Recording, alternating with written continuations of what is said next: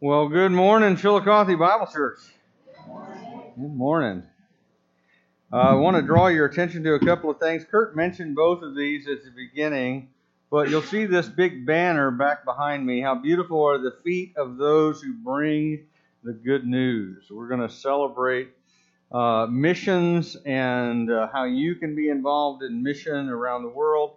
I think Josh and I are going to talk a little bit about India. There'll be all kinds of different international food from different places that we send missions all over the world.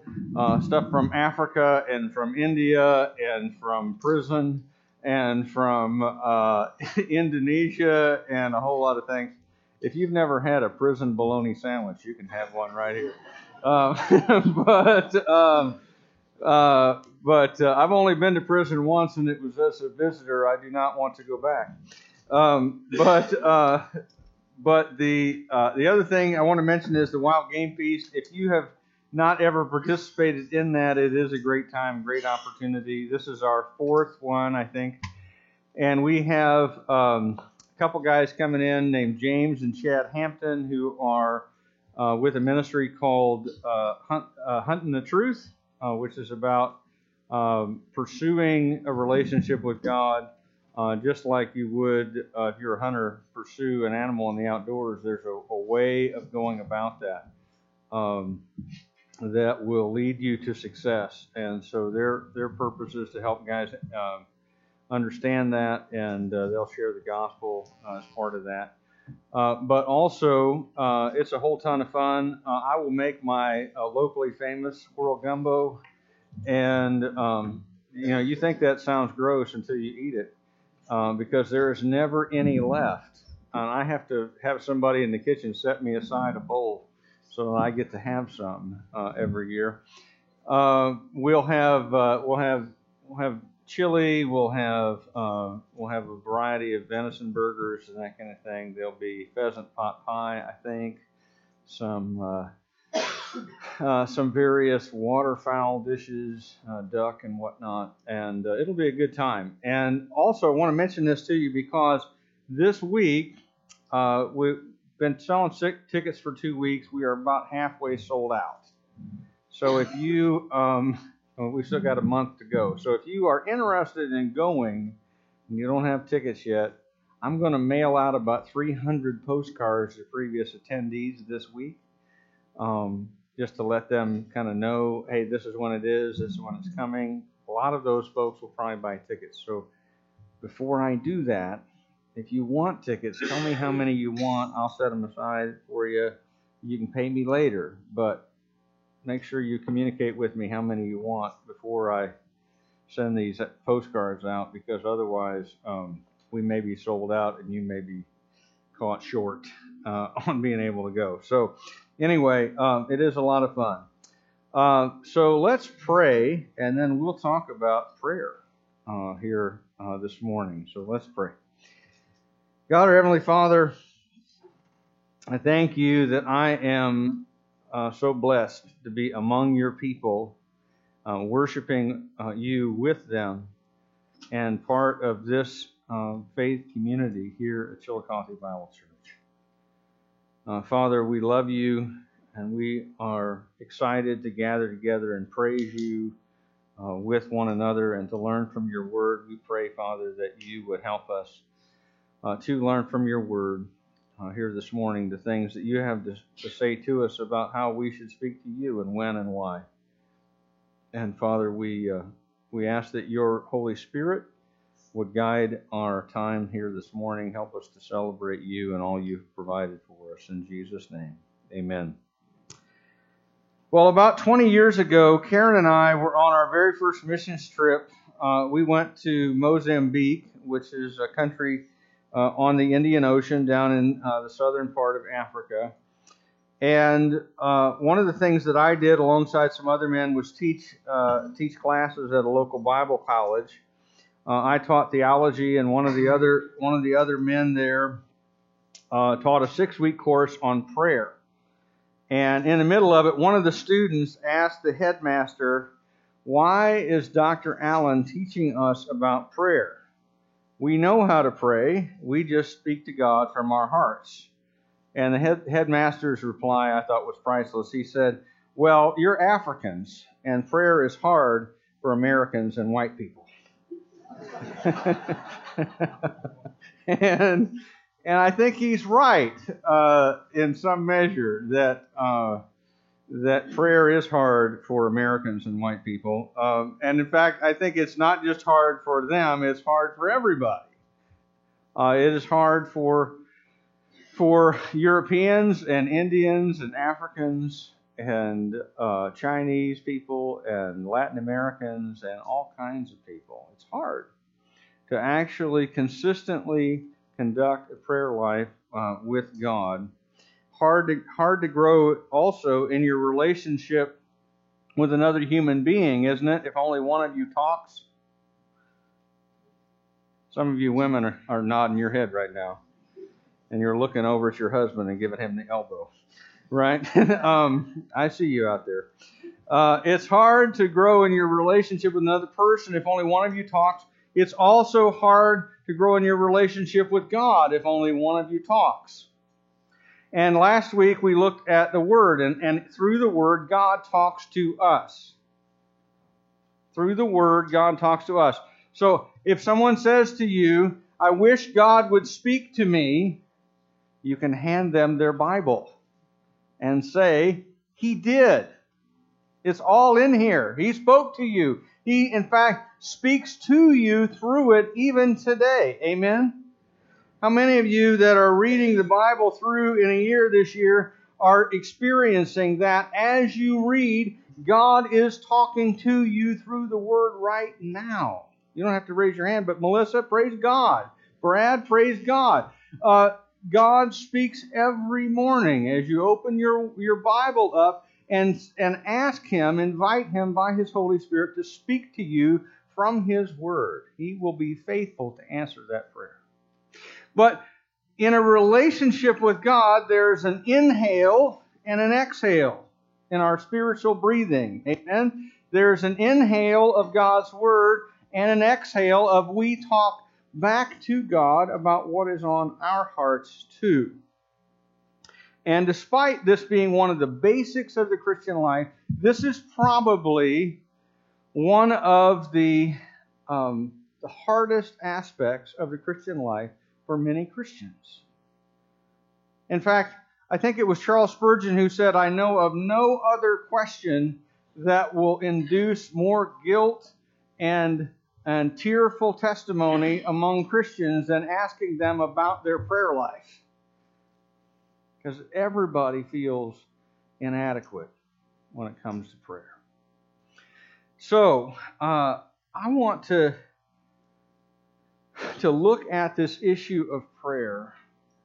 And the Scripture speaks about prayer in just a voluminous way. And we could pick I don't know how many hundred scriptures we could pick from. I mean, the entire book of Psalms for 150 chapters is nothing but lyrical prayers to God. There are dozens of prayers by the apostles recorded in the letters. There's all kinds of other instruction about prayer given all throughout the Bible. But we're going to pick one passage to give us kind of the basics of what prayer is and how and when we should pray. And that's it. That's Philippians chapter 4, verses 6 and 7. If you've got your Bible, I'd like you to flip over there. Philippians chapter 4, verse 6 and 7.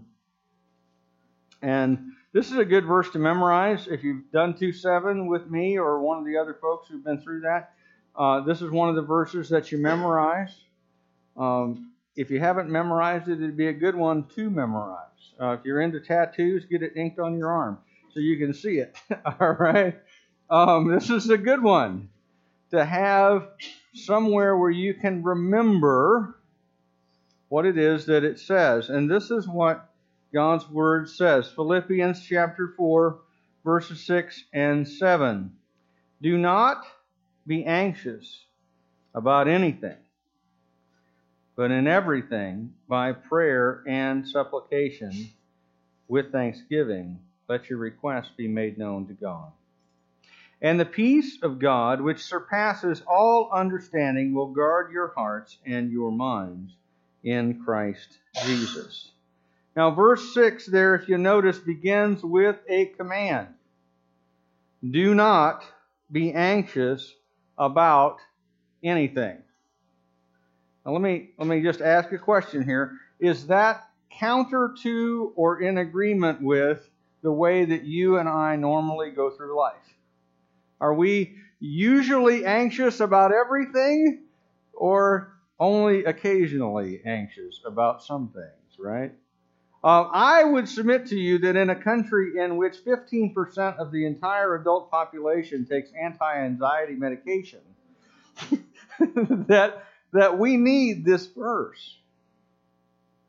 We need this verse. Do not be anxious about anything, because our normal natural tendency is to do the opposite of this, to be anxious about absolutely everything, whether it is something we can control or things that we can't. If we have kids, we worry about them. Amen? If we aren't married, we worry that we might never get married. If we're married, we worry about our marriage. If we lack friends, we worry that nobody will be our friend. And if we have friends, we worry about them and the things going on in their lives.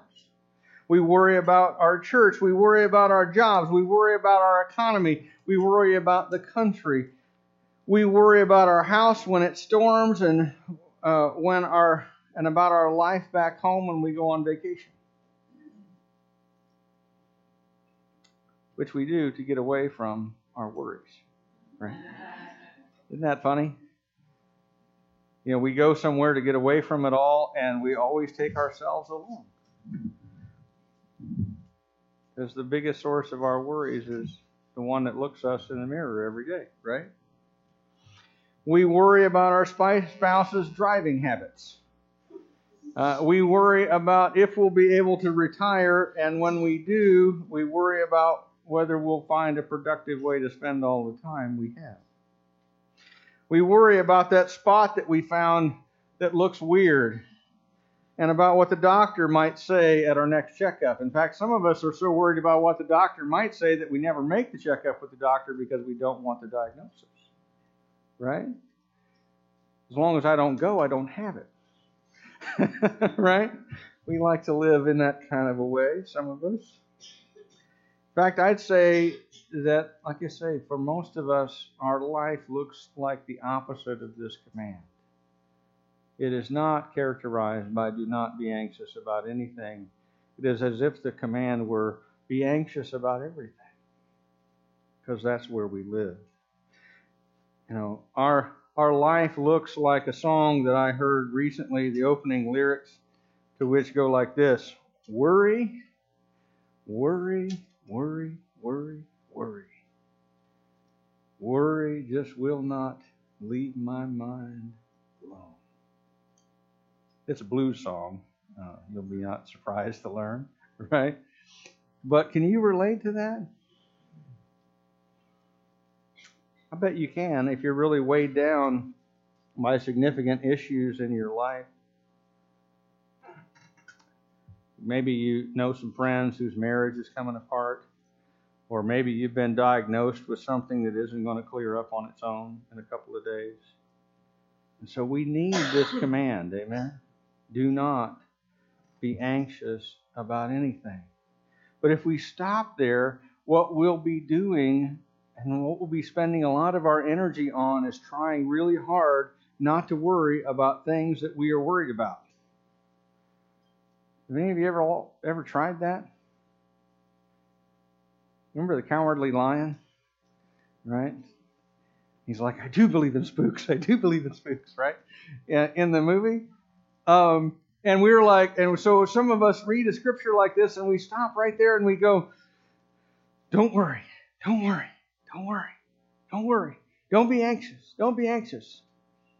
And then we start to worry about whether we're being anxious. Right? Don't worry, be happy makes for a catchy song, but it doesn't make for a very good strategy about how to go through life and how to deal with the worries that we encounter. How do we avoid that? Well, the Scripture tells us, instead of worrying about anything, what does it say? Pray about everything. Pray about everything. We're told to pray about everything and to replace our sinful worrying. By the way, did y'all know that worrying is a sin? It's a sin. We tend not to think of it that way. We tend to think of it as, well, I'm not actually worried, Pastor. I'm just concerned. Right? Just like I'm not angry, I was irritated. I was frustrated, right? I wasn't enraged. I was annoyed greatly, right? We euphemize what the Scripture says to us, or at least some of us do, right? But worry is a sin. And so we're told, because it's a lack of trust in God and His love and His sovereign care for us. It's to doubt those things. And so worry is a sin. And so what we're told to do with it is to replace it with prayer to the one who can deliver us from our circumstances, whatever they are. I'm not going to ask for a show of hands, but how many of y'all have trouble with your prayer life?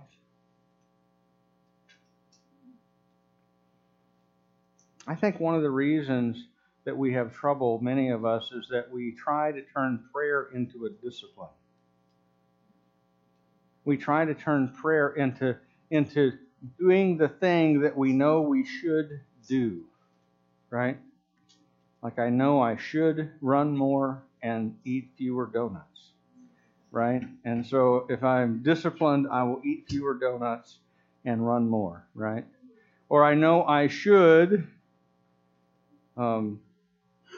drink less coffee or whatever, right? And we just try to do these things by discipline.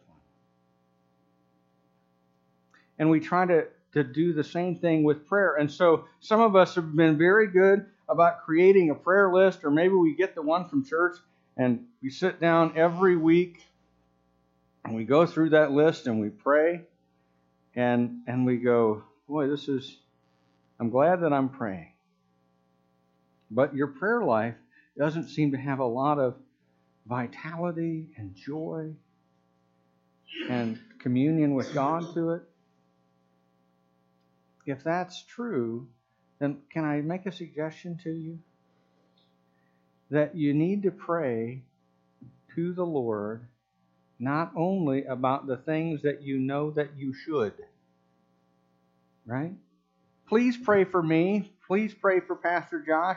Please pray for my family. Please pray for the church. Please pray for the ministries of the church and for the elders and their families. Please pray for all the people who are sick and in need. Please pray for those things. And you should pray for those things. Amen? But if those are the only things that you ever pray about, can I suggest to you that your prayer life is going to eventually become just that, just a discipline that you engage in. And it's not going to be a life-giving communion with God.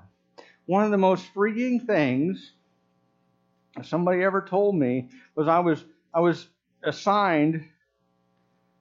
Now, think about this. I was a student at an evangelical seminary, and I did not know this, right? But I was assigned to go spend an entire day in prayer and Bible reading with God. And I looked at that and I thought, there is no way that I can do that. I've never done that in my life, and I've got to spend 8 hours praying and reading my Bible. I don't know how to do that. I was 28 years old. I had never done that. How am I going to do that? And I said to the guy who was helping us, who was kind of the leader, facilitator of our spiritual life group, he said, well, what do you pray about when you pray? And I said, well, I try to get out my prayer list and I go through and I pray for all these people. I pray for the missionaries that I support and the ones that our church supports. And I pray for this thing and that thing and people I know that are sick and all this. And I said, but I just get so distracted because I get to praying and And then I'm thinking about this other thing over here, and I'm thinking about this, I'm thinking about that. And he asked me the most profound question. He goes, so when those thoughts come into your mind, what do you do with them? I'm like, well, I try to push them out, so I can pray. And he's like, you ever thought about praying for those? And I was like, all of a sudden I had this light bulb over my head, and also I felt like a sign appeared across my forehead. Dummy. Right? Because no, it had never occurred to me that I might pray about those things too. And he said, remember, you got to pray for the things that are in you, not just the things that should be. And I was like, yeah, exactly. Everything. Pray about everything. Not just the things you should pray for, but the things that are actually on your heart, that are actually weighing you down, that you're actually burdened by, not just the things that you feel like you should. And so all of a sudden, as I began to pray, it got a whole lot easier, right? Because I would have a thought come into my mind and about something I was concerned about, and all of a sudden I'd be like, oh, I should pray about that. The Holy Spirit's probably bringing that to mind. It was a light bulb moment for me. Oh, I should pray about that too. Oh, I'm thinking about this test I got next week. I should pray about that. Oh, I'm thinking about the car repair that I can't afford. I should pray about that. I should pray about this and I should pray about that. And one of the beautiful things about going to a place like India, when I just got back from there a couple of weeks ago, and one of the beautiful things about that is that prayer comes very naturally to the people that we work with. And they say to us, well, we should pray about that. And then we just do. We should pray about that. And it's what obedience to this text looks like. That we, as we take seriously what God says to do, that we pray about everything. That's not what most of us do. What most of us do is we pray about the things that we should, and then we talk to our friends about the other stuff. Right? I'm not against talking to your friends. It's good to have friends. It's good to share burdens with one another and bear one another's burdens. That's part of the commands of Scripture too. Amen? But at some point, all of these things that we bring up with our friends, we should take a moment and pray over them with them. Right? About everything. Now, let me clarify a couple of other words in this verse. What are prayer and supplication? These are almost synonymous words. Prayer is talking to God about something. Supplication is asking Him to do something about that. And Paul encouraged us not only to pray, but to ask God to intervene in every kind of circumstance. And he tells us also to do so with thanksgiving. Well, why would we need to do that? Because Paul's assumption is that God is going to answer our prayers, and as a result of that, we're going to have some things to thank Him for. Does God answer our prayers? Say it with me.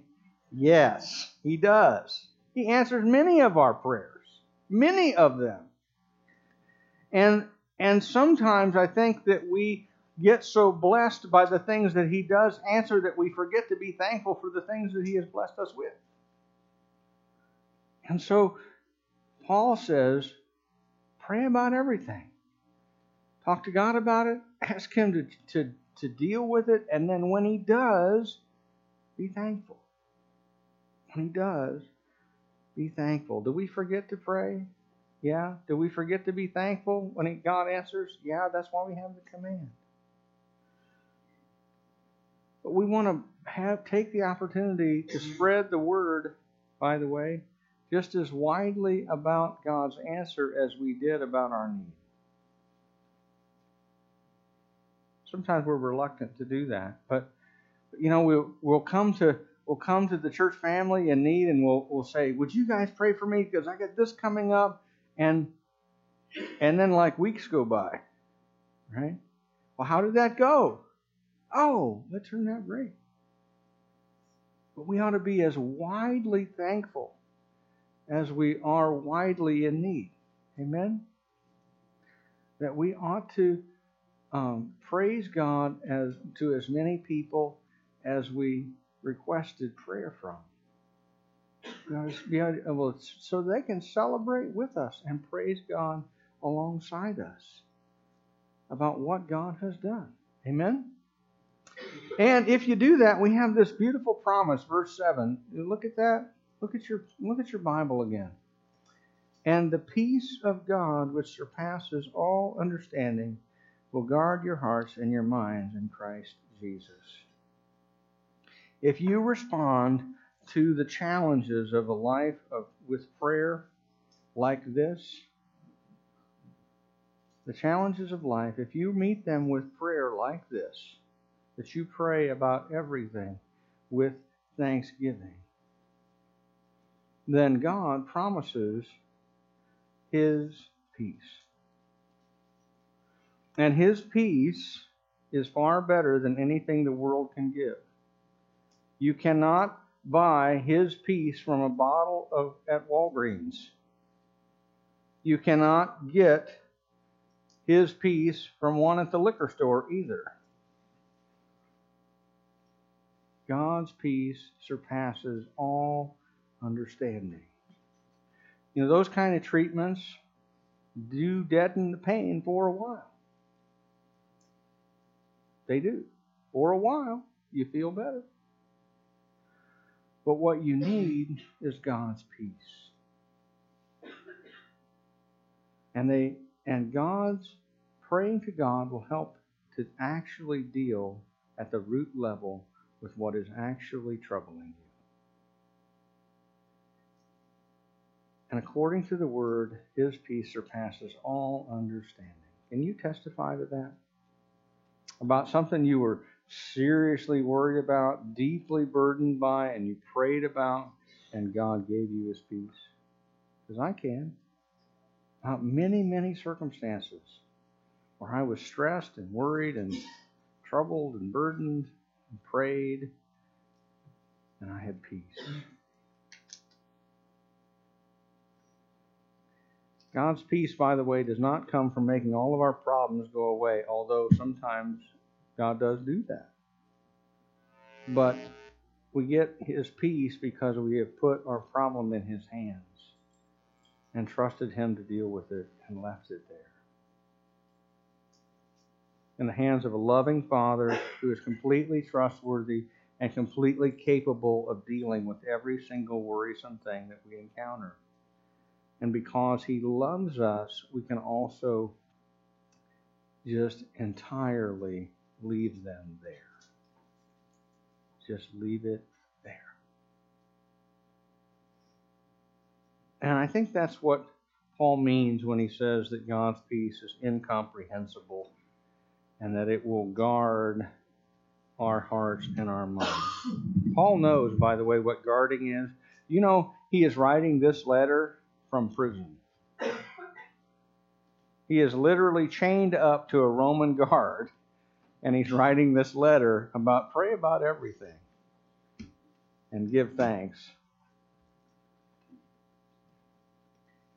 for God's answers in all kinds of circumstances. That Roman guard watches over Paul day and night. And God's promise to us is that as we pray about everything and entrust it to God and refuse to worry about it because we've left it with Him, that God's peace watches over us like a guard all day and all night.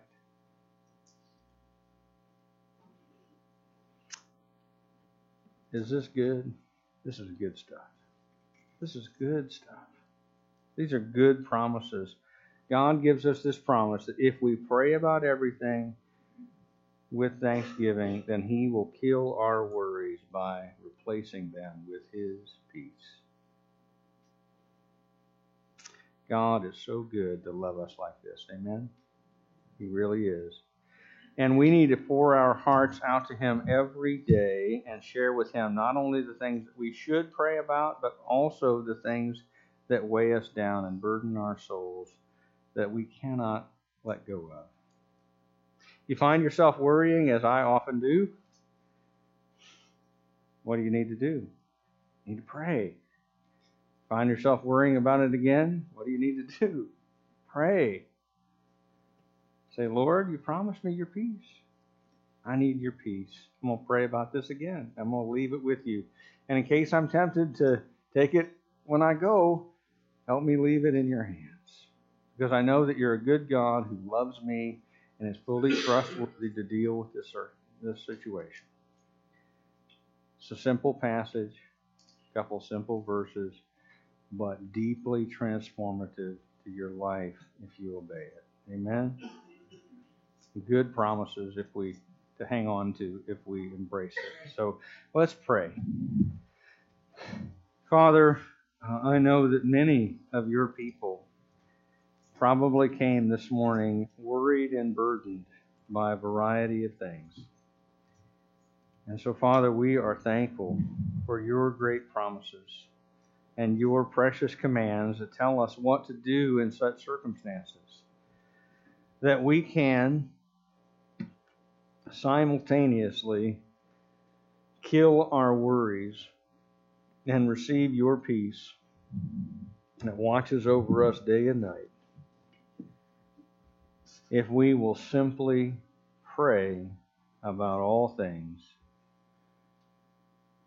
with thanksgiving and leave them with you. Father, we don't have to worry at night. We can sleep in peace because you're going to be up anyway. And you can watch over us far better than we can watch over ourselves. Father, we know that you give us these things because you are good and you love us and you want us to have a life that is set free from worry as we trust in your strong and loving and capable hands. Father, help us not to worry. Help us to pray and to seek you in every circumstance and every part of every day. And Father, we pray that you might help us to enjoy the peace that surpasses all understanding. In Jesus' name, amen.